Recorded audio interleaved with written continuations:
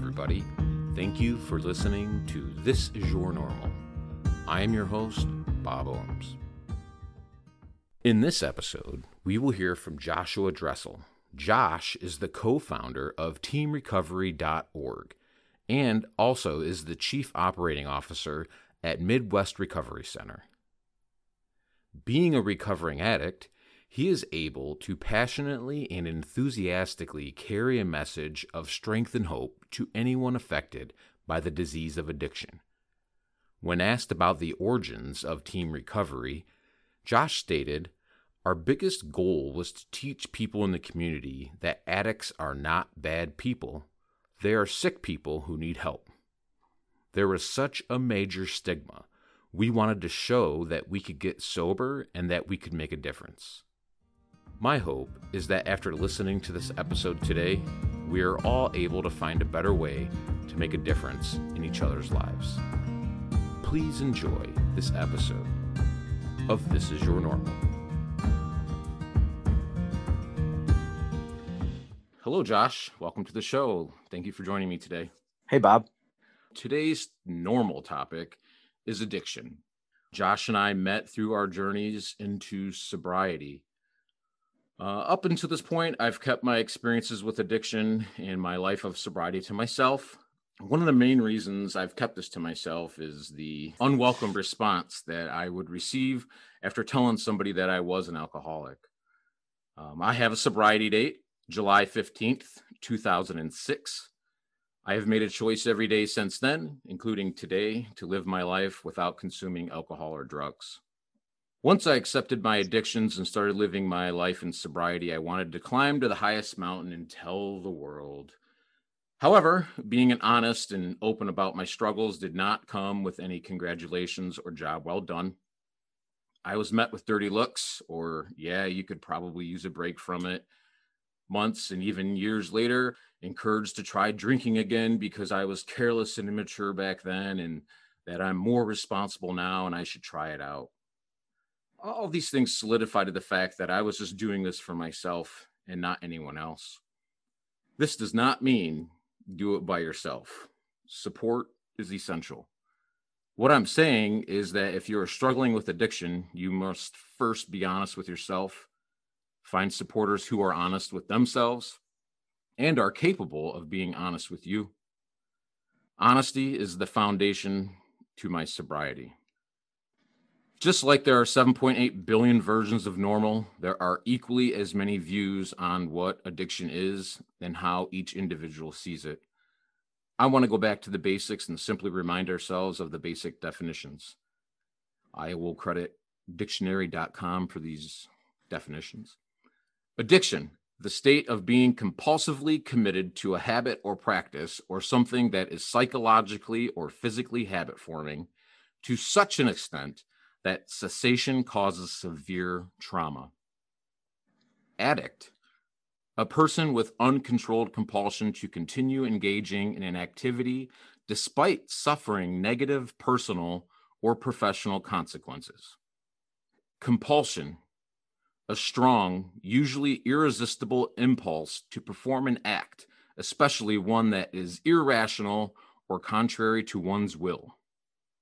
And once again, my absolute favorite word, normal, conforming to the standard or the common type, usual, not abnormal, regular, natural. Why did I include normal? It is my belief every addiction begins with something that was normal.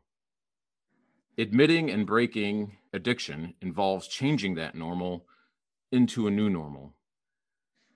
And that is why Josh is here today talking to me.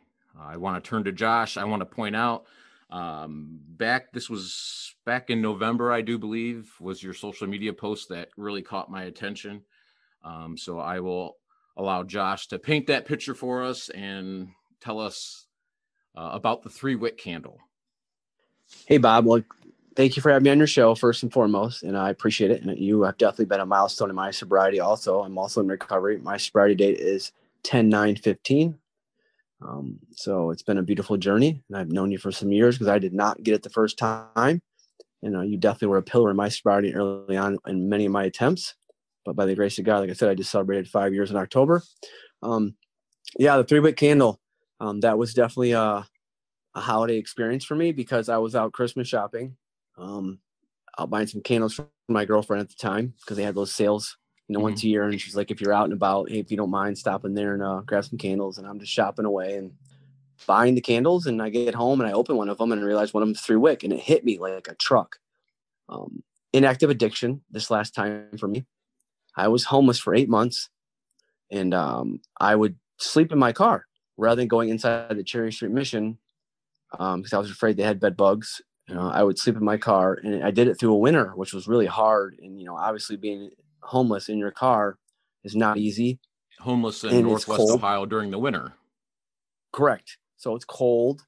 And I got to a point where my brain would be like, hey, if you push your front seats up, you go to a store, steal some 3-wick candles, put them on the floorboard, light the candles, obviously, and then let them go all night, I would have a heat source in my car. So not letting it run, because obviously when I was active addiction, I didn't leave my car run all night because of the gas. It would consume all my gas. And then I'd be back to, having nothing after just barely hustling some money, just enough to get my fix for the day. And to have some kind of heat source at night was very important to me. And again, that became the normal for me. That was the normal routine. It's literally stealing candles a couple times a week, getting them at night, getting there early enough so my car be a little bit warm, lighting them, sitting there, and making sure that my car would have heat all night, and then very cautiously sleeping and making sure nothing fell down on the floor, potentially to catch myself on fire, and kill myself in the car. Or, anything. So like sleeping sleeping, but not sleeping because I was so scared of anything falling down there and like catching on fire. And then, and then 2, also to not freeze to death. But I did that. Like I said, I was homeless for 8 months. I slept a whole winter in my car, and it was really hard. And I look at that, and at the time, I really thought that was just like, I accepted that as my life. I accepted that is where my addiction got me, and that's who I was, and it was okay. Like, it was just okay. And the major epiphany for me with that was once I'm in sobriety and I'm actually able to buy the candles, not steal them, and realize how much gratitude I had, that it overwhelms you like a rush of gratitude you can have for something as simply as buying a candle, coming home and opening it and seeing that lid and looking down there to remember exactly where I was for a whole winter of just being cold and scared and alone and living in fear and just all those ugly things that my addiction brought on to me. It was just like unreal, the amount of emotion I had when that happened. And I did make the social media post about it, how much gratitude I had, because this year was my year. Last year, I should say, now it's 2021. In 2020, I was able to buy my first home, a beautiful home. And I was able this year to actually get some nice Christmas gifts for some people and do some nice things. And that simply as a candle brought it back to me to remember how deep and dark and just the normalcy I thought of my addiction made my body feel, and how much the tricks in my mind would play to think that was okay.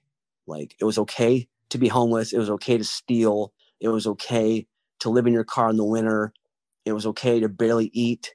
It was okay to every amount of money in my life that I was getting or stealing, I was putting into my addiction. And like, that became such a normal routine for me in my mind. Like, that was just like the normal day, like get up, blow the candles out, go about my day, get enough money to get my, my fix by for the day, and then repeat and then repeat. And like for months and months. And it was just like, it's crazy to me to think that how much I did think that was normal, and to think that you couldn't get out of it. And I can remember being stuck and thinking I was going to die that way. And I'm by the grace of God, I didn't. And we're here to talk about it today and understand that, for other people, when they get stuck in that normal feeling, how do you break it? Like, how do you break that normal? How do you change that routine so much in your life to not feel like you're stuck?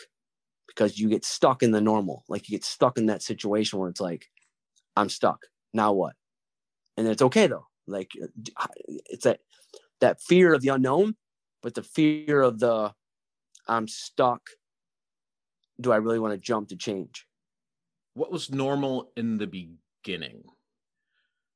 As far Easily, as I would like say building the building blocks to your addiction, what were some very basic normal things?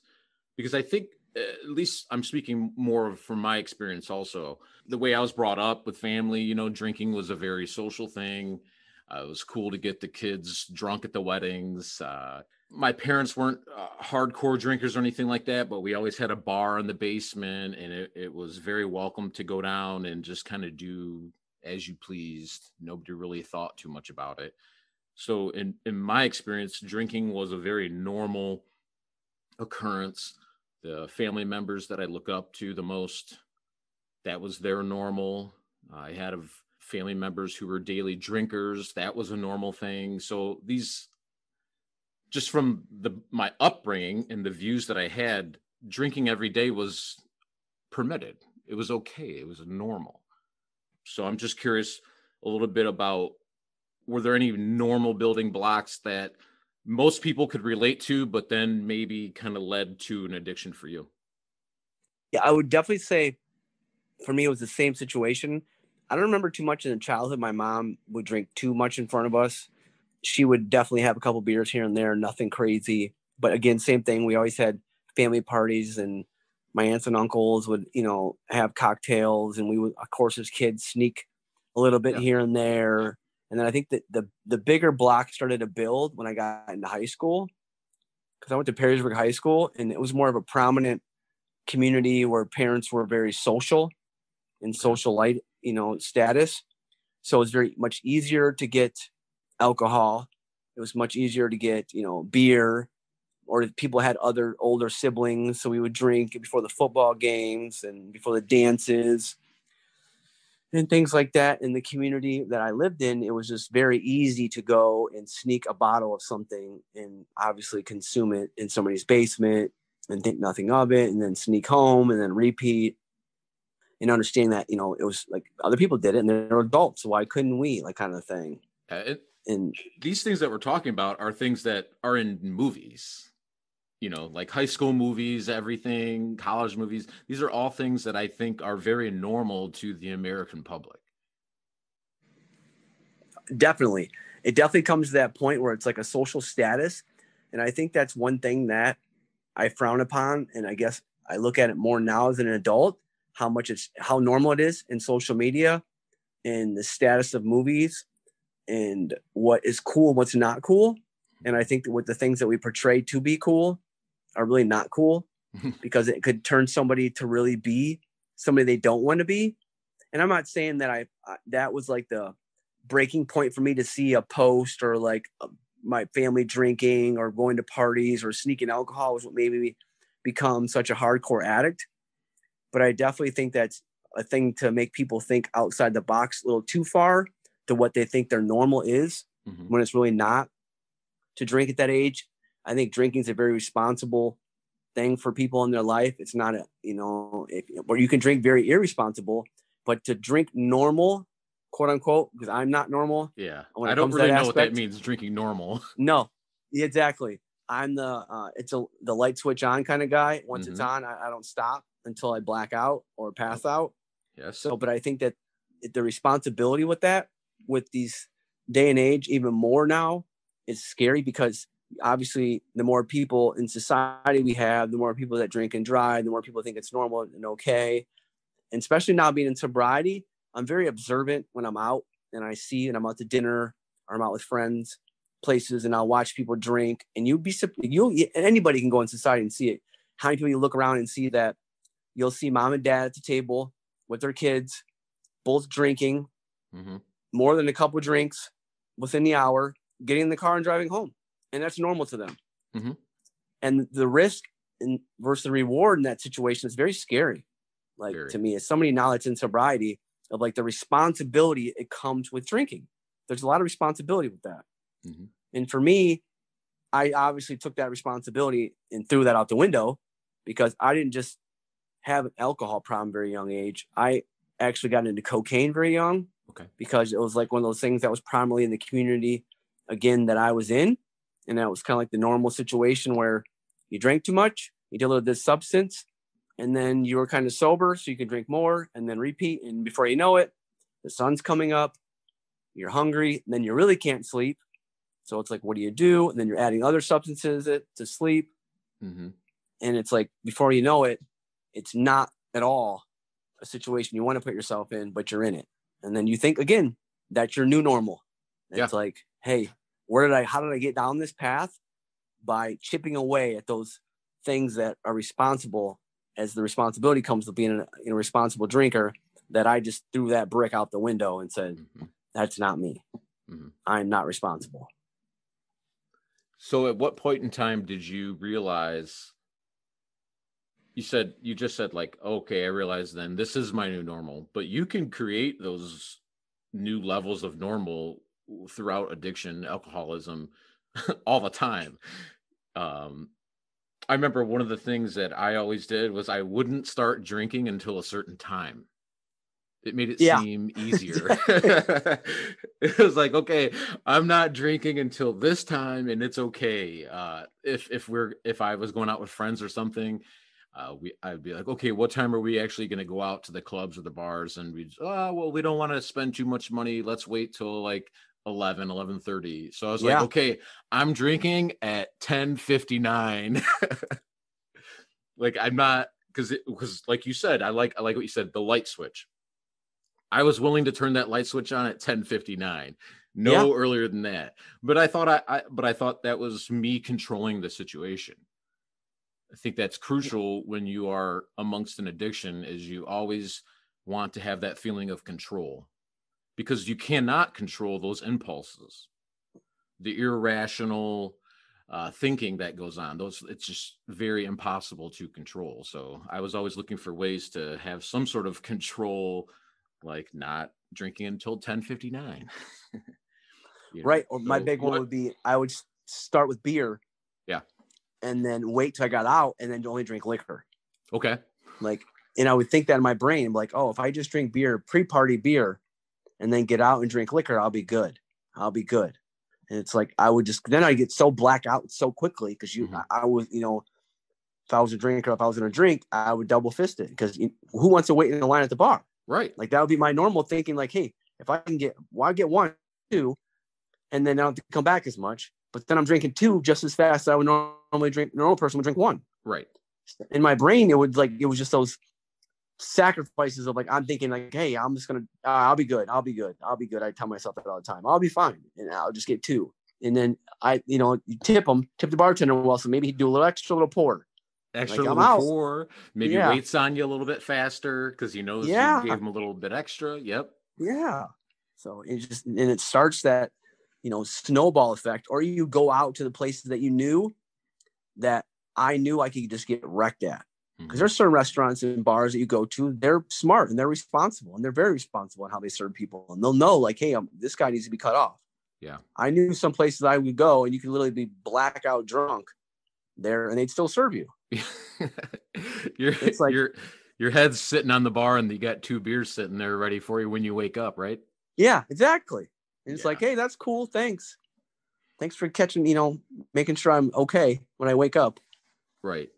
So let's try to figure out where do we go with, how do we realize that our present, what we're doing, is not normal? Because that took me a long time to figure out that my habits and I like to harp on that irrational thinking, because you lie to yourself. That's why I came right out and just said, honesty is the foundation of my sobriety, because I cannot tell you how many thousands of lies I constantly told myself to make myself feel that what I was doing was acceptable.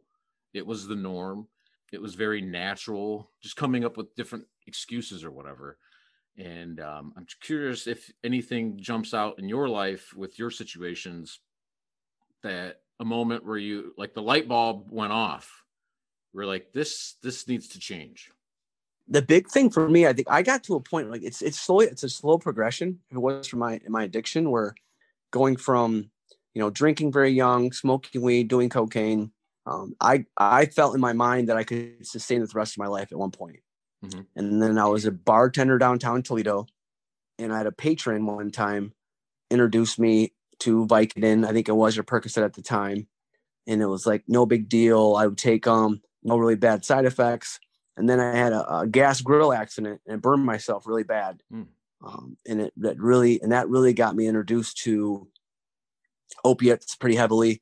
And that was like one of those things that snowballed even more. And again, I felt, hey, I can sustain this. But then you really think about back then when I was in that part of it, is that I realized that I didn't sustain anything except nothing really, honestly. An image that I put on, this mask every day, that was like me sustaining my life. I still lie to my family and I would be okay with it. I was always broke, but working all the time, like 2 jobs all the time, but always broke.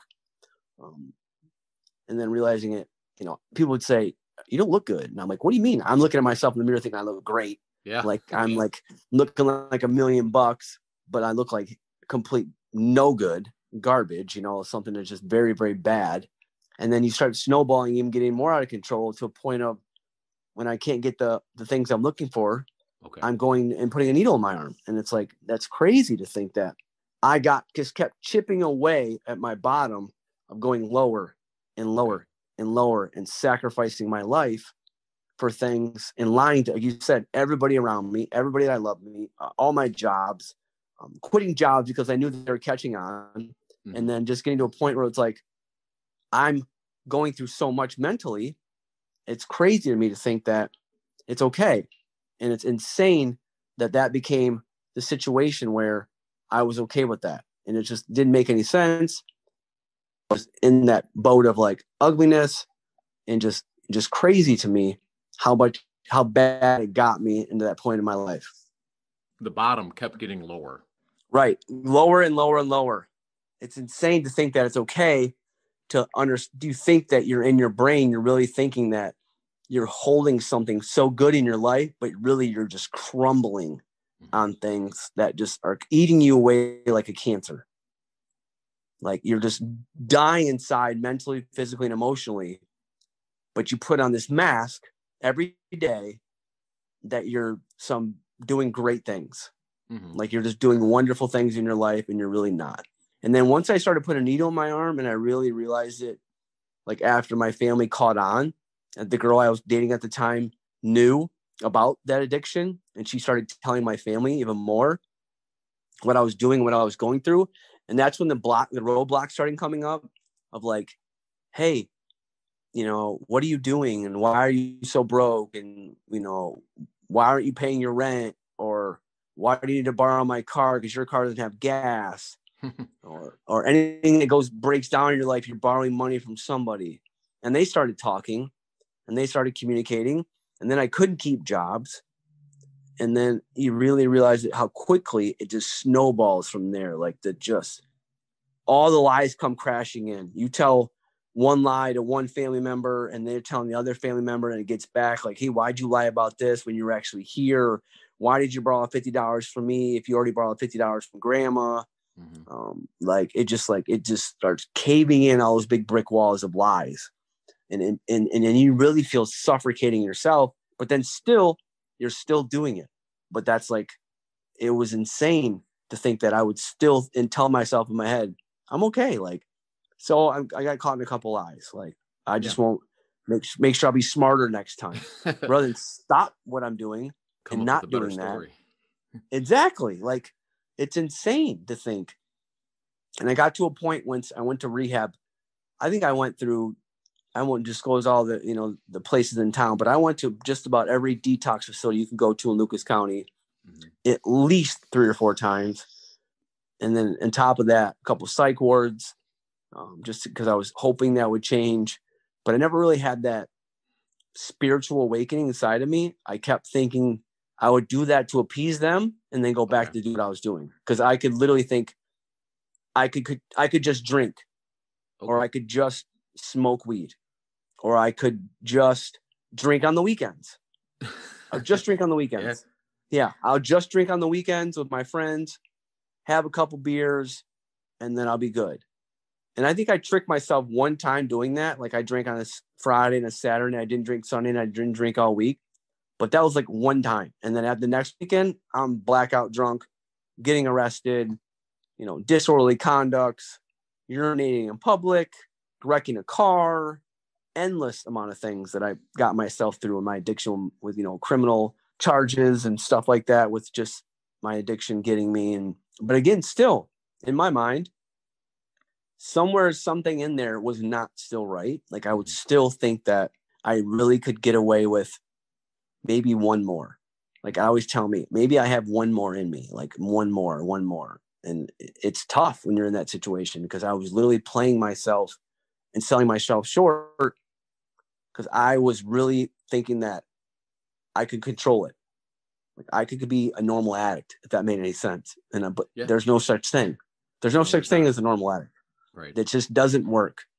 Either you're all in, and for me, I had to get all into sobriety, which you understand. Like we have to get all in, and we're all active, and we're like real big into it, and like you're fully passionate about it and surrendering that, or you're not. Mm-hmm. And it took me a long time to figure out that. Lots of times beating my head against the wall, lots of time and coming in and getting raising my hand again and saying I messed up in a meeting.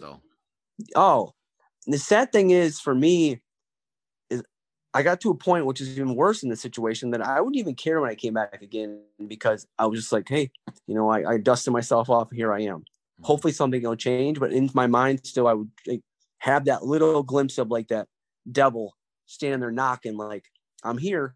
I'm not gone yet. Yeah, that one more.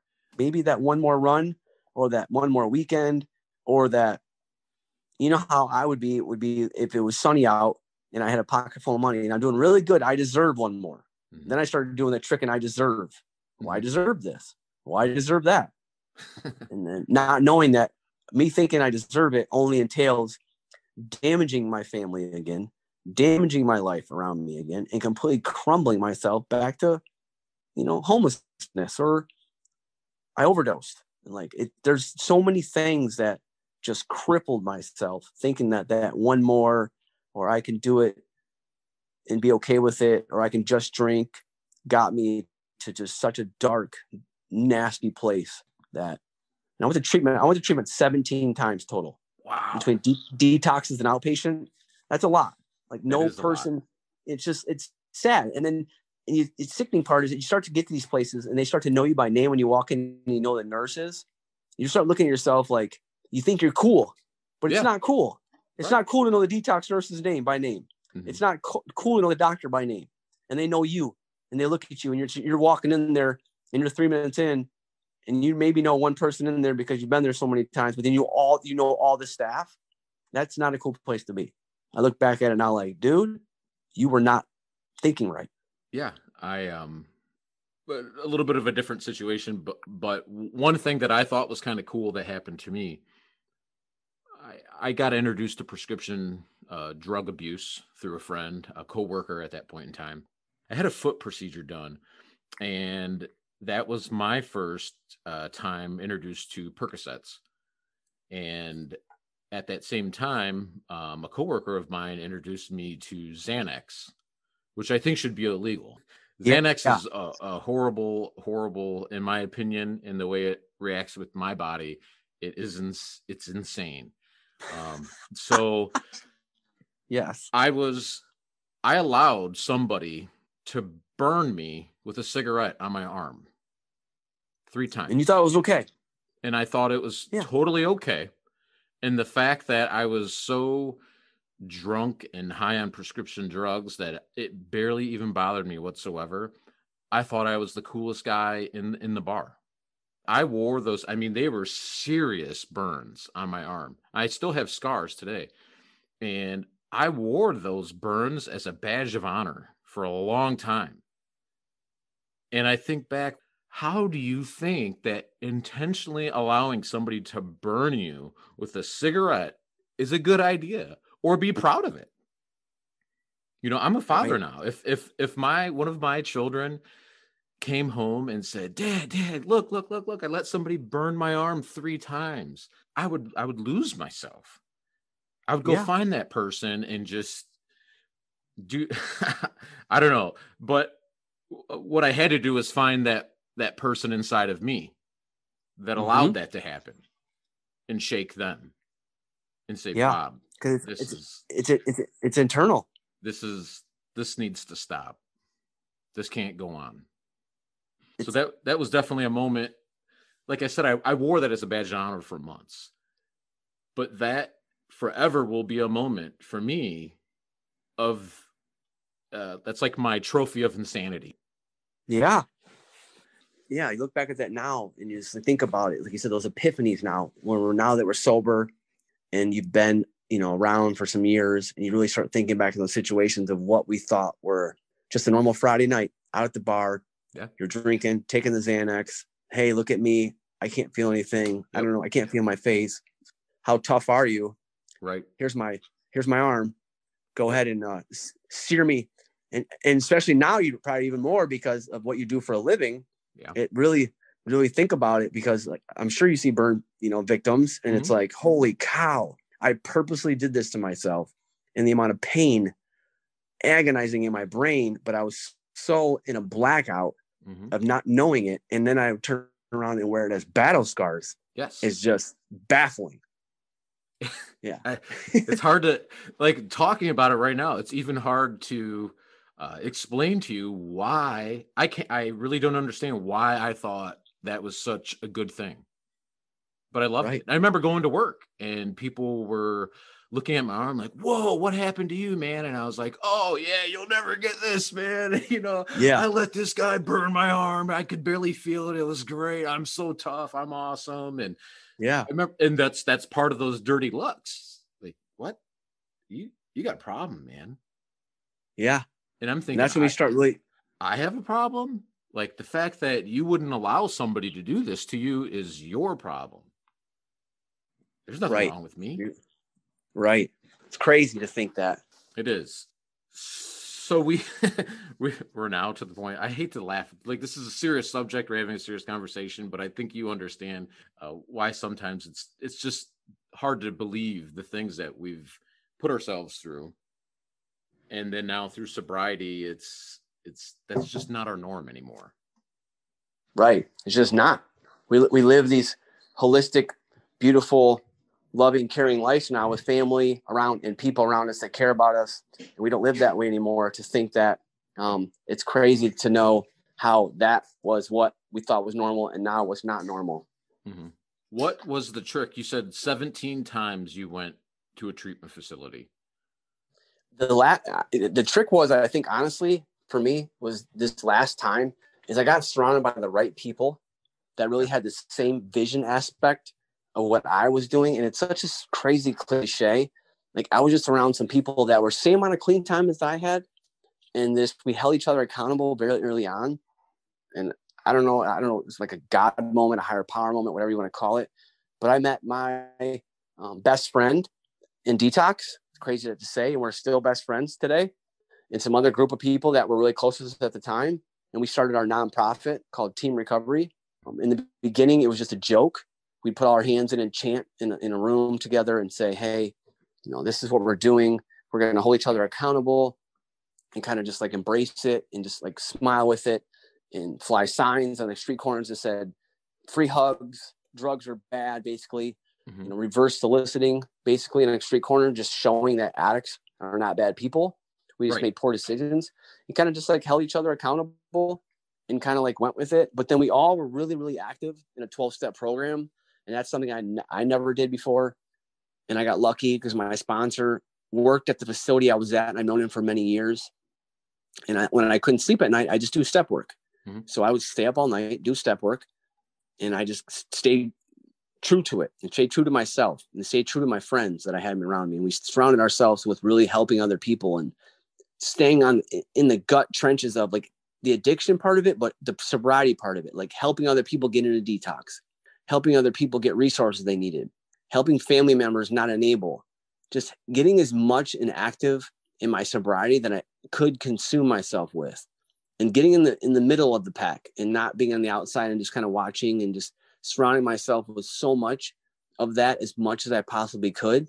That's what really changed this last time, was more than ever, is I had people held me accountable I got active in a 12-step program with my sponsor, and he helped me work the 12 steps. I worked all 12 steps in 90 days, and that changed my life. I started sponsoring guys at 7 months clean, 7 months sober, clean, whatever you want to call it.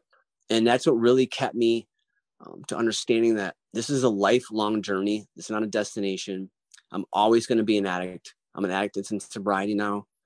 I don't let other people's opinion or stigma on the addiction part of it affect me anymore. Like I used to think that I couldn't talk about it. I was ashamed of it. And I was like scared to talk about it to people because I thought they'd judge me. But I'm the first person in the room, and I've been around politicians, city councilmen, mayors, judges, the sheriff, you name it. And they all know who I am and then what I do for a living, and how that I'm not ashamed to tell people at all that I used to put a needle in my arm, but today I don't. Because of our nonprofit, we've been able to speak at a lot of schools and talking to kids that are very young from 5th grade to college level, and them to understand that it's not about, obviously you go by the demographic of what age you're talking to. It's very important, but I don't talk to 5th graders about putting a needle in my arm, but I will talk about them about, how are they treating their classmates.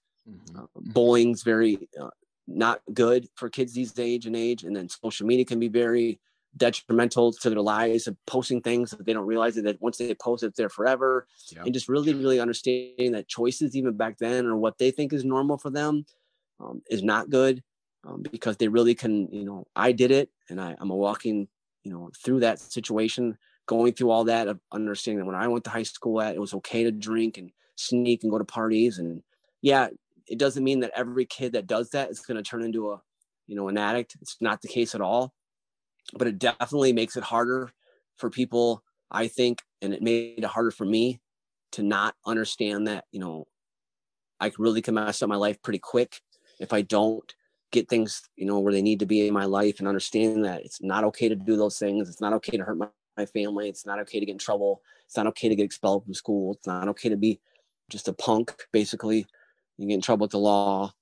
Back to what, I really got lucky by meeting the people that I surrounded myself with then, and understanding that, we just held each other accountable, man. And it was really cool because it was so back then, it was so much fun, and like sobriety is beautiful. And that's the thing, that the stigma it also is that one, they're afraid and are ashamed to say who they are, but how much beauty comes out of it. And I'm not saying it's great every day. And I've been through a lot in my sobriety, and I've had depression, moments, and I've had places where I've been really like just in a funk, or like people passed away that I've loved, and I've had financial troubles and struggles. But after all that though, like it was never bad enough, and I hope it never gets bad enough where I have to decide that I have to throw away my sobriety date and start over, because I have people today that love me for who I am. And I'm not ashamed to call a man crying on the phone and tell him that I'm emotionally broken and saying, hey, I need help again because I'm depressed, or getting a therapist because I've had to see a therapist for some situations that came up in my life. I'm not ashamed to say those things anymore. And I'm not ashamed to tell people in my family if I'm upset or if I'm sad, or, I'm not afraid. I'm not ashamed. And like, I tell people all the time, like you have to express your emotion to at least someone. I'm not saying go out and yell it off this, like you said, the towers of the mountains and saying, hey, I'm an addict and hey, I'm hurting, but definitely find some people that you can talk to about your life and let them know where you're at, and let them in, and find people that are men. Cause I need a man to teach me how to be a man. Cause I was just a boy in a man's body that didn't know how to balance a checkbook, let alone get a bank account that was, in the positive, or own a home, or have a car payment, or have friends in sobriety, or go out and have coffee before the meeting and after the meeting, and have fun, man. Like smile and embrace the sunshine, embrace the small things, and just living life and what's important today. That was another thing. Like forever in my life, and I'm growing up, I thought important was to have the nicest car, the biggest home, and the biggest bank account.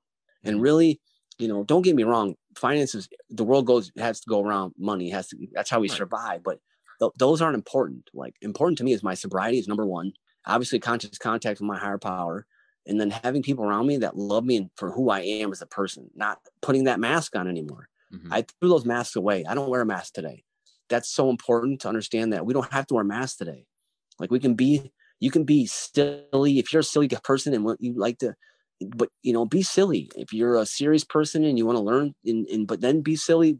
Whoever you want to be you. Like, be truly no mask wearing, 100% solely yourself, and understanding that it's okay and people are going to love you for who you are. And if they don't, then they're not your people. That's it. Like, they're not your people. Then that's not your tribe. Find your tribe.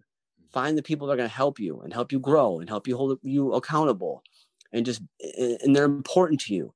And none that mean the world to you. Like, I had some people in my corner today that I don't know my biological father, but I've adopted one. And in fact, I called him before I called you and did this call with you to Zoom, this podcast, excuse me. And he said, "Doug, tell Bob." So Scott C says hello. And he's like a dad to me. Yeah. And he's like a dad to me, man. And to have people like him in my life, and then obviously my best friend Matt and other people in my corner, I just go on and on with people in my life today. And then my family's back in my life today to understand it. Like, it's just the amount of gratitude, and to think that how my life has changed, how my normals have changed so much since I've gotten sober, from where in the beginning it was so easy and comfortable. And my normal would be to go to group every day, come home, take a nap, eat dinner, maybe catch a meeting, and then go back to the recovery house. And then it changes when you get your own apartment. And then it's like, okay, you got to balance treatment, work, and then also sustaining a home, an apartment. I had an apartment, and then repeat. Then you get a little better job, and then you're like sustaining treatment's done. So now it's like rubber hits the road. Like, there's no treatment there. So now I have to really be honest, and there's no more random urine screens, and there's no random breathalyzers. It's like, okay, this is a new normal now. It's like, hey, I got to go to work, catch a meeting, understand that it's very important that I keep myself active in my sobriety. And then what do I do though? Like, how do I do that also? And like, how much do I dedicate myself to this? You have to be an all in. I had to be an all in kind of person. I had to take all that energy that I would ever go into drinking and using and put it into my sobriety, so I could have a beautiful, sustained normal life that's not surrounded by that anymore. And then I'm fortunate more than some when it comes to that, because I work in drug and alcohol treatment today. And I think that it's definitely good for me to see detox day one every day. Because I walk in, I work at a detox facility. One of the places I work at is a detox facility, and I see detoxing people every day. I see what it is to have day one.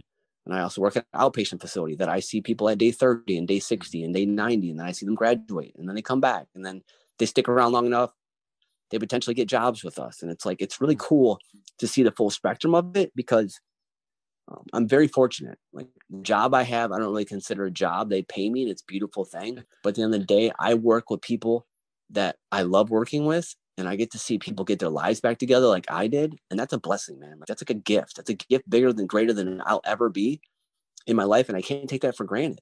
I was given a gift to help people, and I was given a gift in my sobriety. The biggest gift I was given is my sobriety. And it's like, don't take that for granted. I think I rewrite my new normal every day, because I can choose to wake up and have a shitty day, a bad day, or I can really choose to have a really great day. And it comes back to, we hear this all the time. Gratitude is attitude. Like, how much gratitude do I have for my life today? Do I have a roof over my head? Do I have healthy family members in my life? Am I fortunate to have a car to go to the store to get groceries, to pay for the groceries, to come home to make dinner?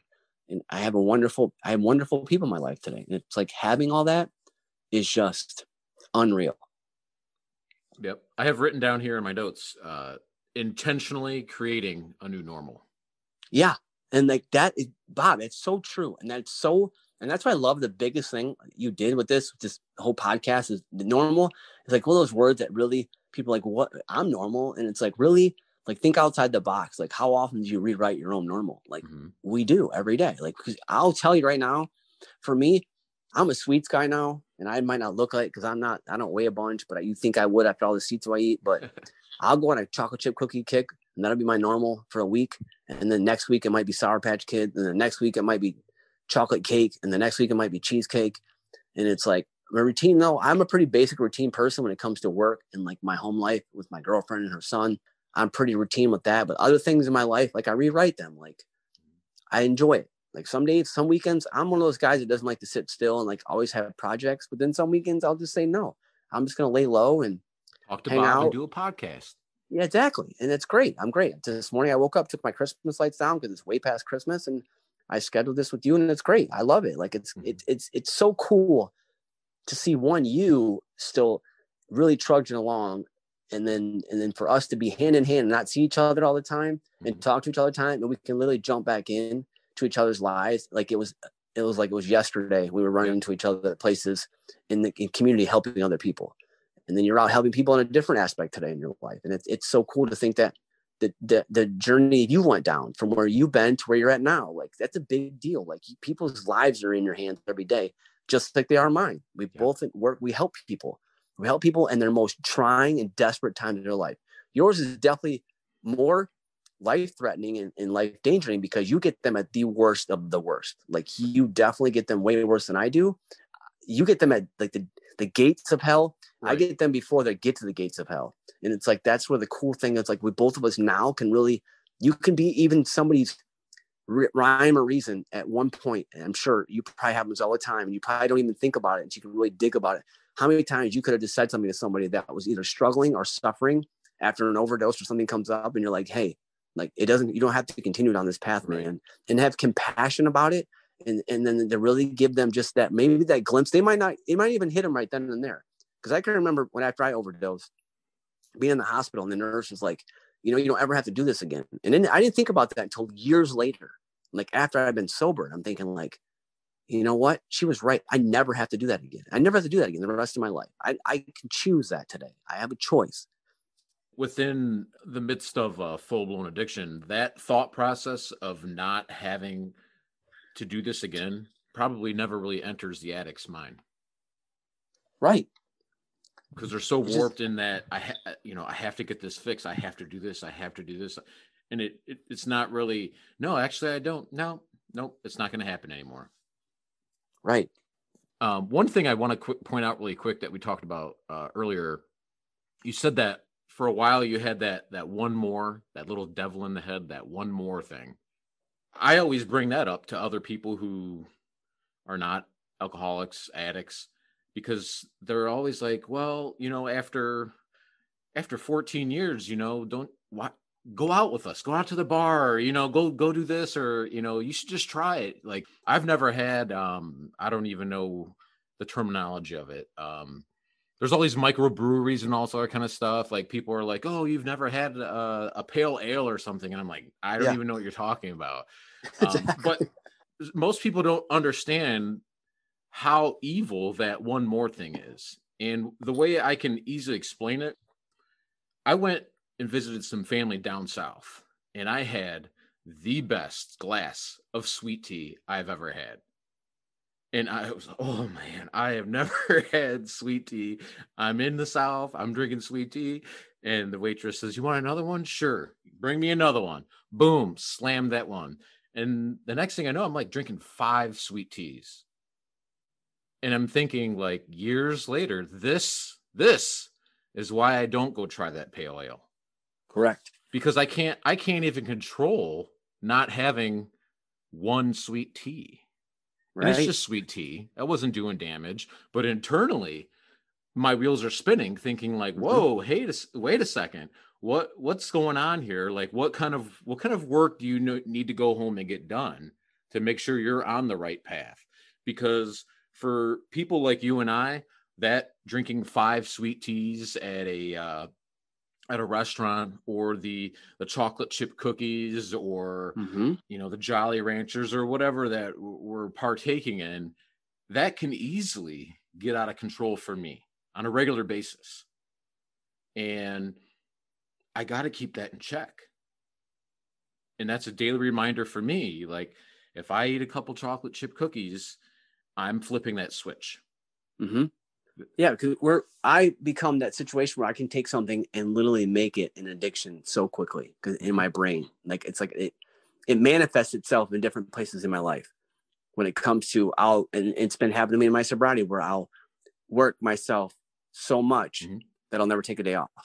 I'll literally consume myself with work so much, or I'll consume myself with doing home remodeling repairs. And it's like, Josh, it's not broken. Why are you replacing it? Yeah. Like I'll consume myself with buying tennis shoes for a while. You just start consuming yourself with other things. and manifesting, and it comes up, and then it's like, hey, then you have to check yourself again. That's why it's so important to have people around you that understand you even more than you do. Like my best friend Matt, like he can pinpoint things with me way before they even happen, and like say that, hey, he's like, it's not good. Now I've literally gotten arguments with him, like, dude, F you, I'm fine. And like I call him 2 days later, I'm like, bro, you're right. And he's like, I know. I just want to tell you I love you, and I know you wanted to tell me to kick rocks and I was wrong, but I'm telling you, bro, like I can see it, and like it's there. It's not you're not yourself right now. Like I'm just telling you, I know you. I'll trick my own self and manifesting and letting it come out, and then try to tell other people I'm fine when they know they can look at me and see that I'm not on the right path. And if I continue on that wrong path for too long, that's where again I'm one bad decision away from having a shitty life again, and I don't want that. I'm one bad decision away from having something that cannot be something that I want. So it's like staying close to it, like conscious contact, and understanding that people are going to really need us just as much as I need them, and understanding that it's okay to say, hey, you're right. I don't see it right now, but you do. And I really need to understand that I just have to really tune myself and understand that it's like getting consciously contact back with people around me that are in recovery, and then taking the suggestions. And very early on, the cliche used to drive me crazy. And I understood it took me a very long time, is that you are who you surround yourself with. Who do I surround myself with? And who am I around the most? And understanding that those people mean the most to me then. In the beginning, like you have 100 pennies in your pocket. It's 100 friends. We all have 100 friends when we get sober. There's people all around. You talk to people, blah, blah, blah. It's like all over. Then I got to a certain point. I was like, look, I need to have 4 quarters in my pocket. And those are my go-to men in my life. They're going to teach me how to be a man. And if I'm the smartest guy in the room with those guys, then I had the wrong quarters in my pocket. Like I want to be teachable still, or remain teachable every day, and knowing that these people are pillars in my life. And then when they say these things to me, like, Josh, don't you think you walking out with a bag of chocolate chip cookies all day long and consuming them, and you're consuming your life with that, and you're going to get diabetes, and who knows what's going to happen? But that's obsession. Like we just get that obsession. So it's, what's my new normal balance? Well, it changes every day, and understanding that it's okay, but don't let something get so crazy that I have to understand that things are tough, man, and life's going to be tough, but try to make as much of it as you can for the best that you can, and just embrace it, man, and just embrace it. Sometimes there's times where I'll have a bad day and I'll come home and it'll literally simply be come walking in the door, and the dinner's being made, and I'm just like in it. And then I'm just like simply just setting my phone down and just taking a deep breath and realizing that like where I'm at and like what's going on, and like all goes away. Like I'm real big on meditation. Time for me is music. Like when I'm in the car, like put some classic rock on, or put some, some country music on or something like that. And it's crazy to think that how much things will change you, and just understanding that it's getting into that soul music, I call it now lately. It's like getting deep to my core and what's important to me, and refocusing myself, and not letting those simple little things manifest to be something that could be really big and detrimental to my life, to change me again. And I don't want to be there, and catching them. Because I'm sure you have the same situation when you start getting those places where you're like, you'll start seeing yourself doing that, maybe that one bad habit at home. You'll come home and just whatever. And it's like, and it starts manifesting itself in other parts of your life. And then before you know, it's manifesting itself where you're being short with your wife, and then the kids are annoying you, and then things will come up, and it's like, we have to check ourselves and say, hey, reality check time. Like, it's like the snap of the finger, it's like snap that finger and say, hey, come on, really can just really change this, and understand that it's time to change again for the right reasons. Yeah, I think what we're talking about are, I call them life coping mechanisms. How do you cope with life? How does the other person cope with life? I think everybody has their method of how they cope with life. We're choosing not to use mind-altering substance to cope with things, which may be difficult for people. I mean, I know people who it's very common, and that was the way I grew up. Was you go to work, you come home, you drink a beer, you relax, have a house, pay your bills, go to work, raise a family, and that's the norm. I'm constantly trying to find ways to intentionally create that new normal, and find, okay, I used to be able to cope with life doing this or that, but that's not working anymore. So I need to intentionally create that new normal and find a different coping mechanism. And the better you're coping with life, and I think We've talked about it in other podcasts, this whole 2020 thing. Okay. Like everybody's had to cope with a lot in the past year. Okay. Right. So what we're talking about are developing positive, healthy coping mechanisms. And the blessing that we have, the gift, I like you call it that, a gift, is we're intentionally creating new normals. It's crazy. It is crazy. Yeah. If you would have told that the day after I let somebody burn my arm, if you would have said, years from now, you're going to be talking about intentionally creating new normals, intentionally making yourself uncomfortable, recording yourself and a friend doing a podcast and then publishing it to the world. Yeah. That's going to be a new normal you're going to create on a Saturday afternoon one day. I wouldn't believe it. Right. But it's beautiful. It is. It's beautiful, man. We're both so blessed. We are. I think we've really covered a lot. Is there anything at this point in time, Josh, that you really feel is any final words or anything like that? Or I think the big thing, Bob, for me is I wanted to share this, and I just want people to know that there's a lot of resources out there in the community for people that might need it. And obviously you can check out our website, teamrecovery.org. That's our nonprofit. They have a lot of resources through there. The number is 419-561-LIFE. It's 419-561-LIFE. We have a lot of connections with a lot of treatment centers, facilities locally and on a national level. And the place that I work at is, I'm going to give a little shout out to, is Midwest Recovery Center. You can get on Google, check us out. If you need any help, reach out somewhere. Please don't be ashamed to reach out, and don't be ashamed to say, hey, I need help. Because I know that would change my life. And you can learn from your and I's. People out there can learn from a lot from you and I. We're just being brothers in recovery and knowing that we both have really good, healthy, happy lives today. Yeah, we go through struggles and we've bumped our heads, and we don't have perfect lives. And I'm not saying there's rainbows coming out of our ears, but there's definitely a solution between our ears to help someone that might need it. And if it's not you or I, we can definitely direct them in the right direction for somebody else that can probably help them with the situation that they're in. So I really appreciate you for having me, man. Anything in the future you need from me, please let me know. I'm always a phone call away, and I'm glad this kind of reconnected us, and I'd love to catch a cup of coffee with you someday soon. Absolutely.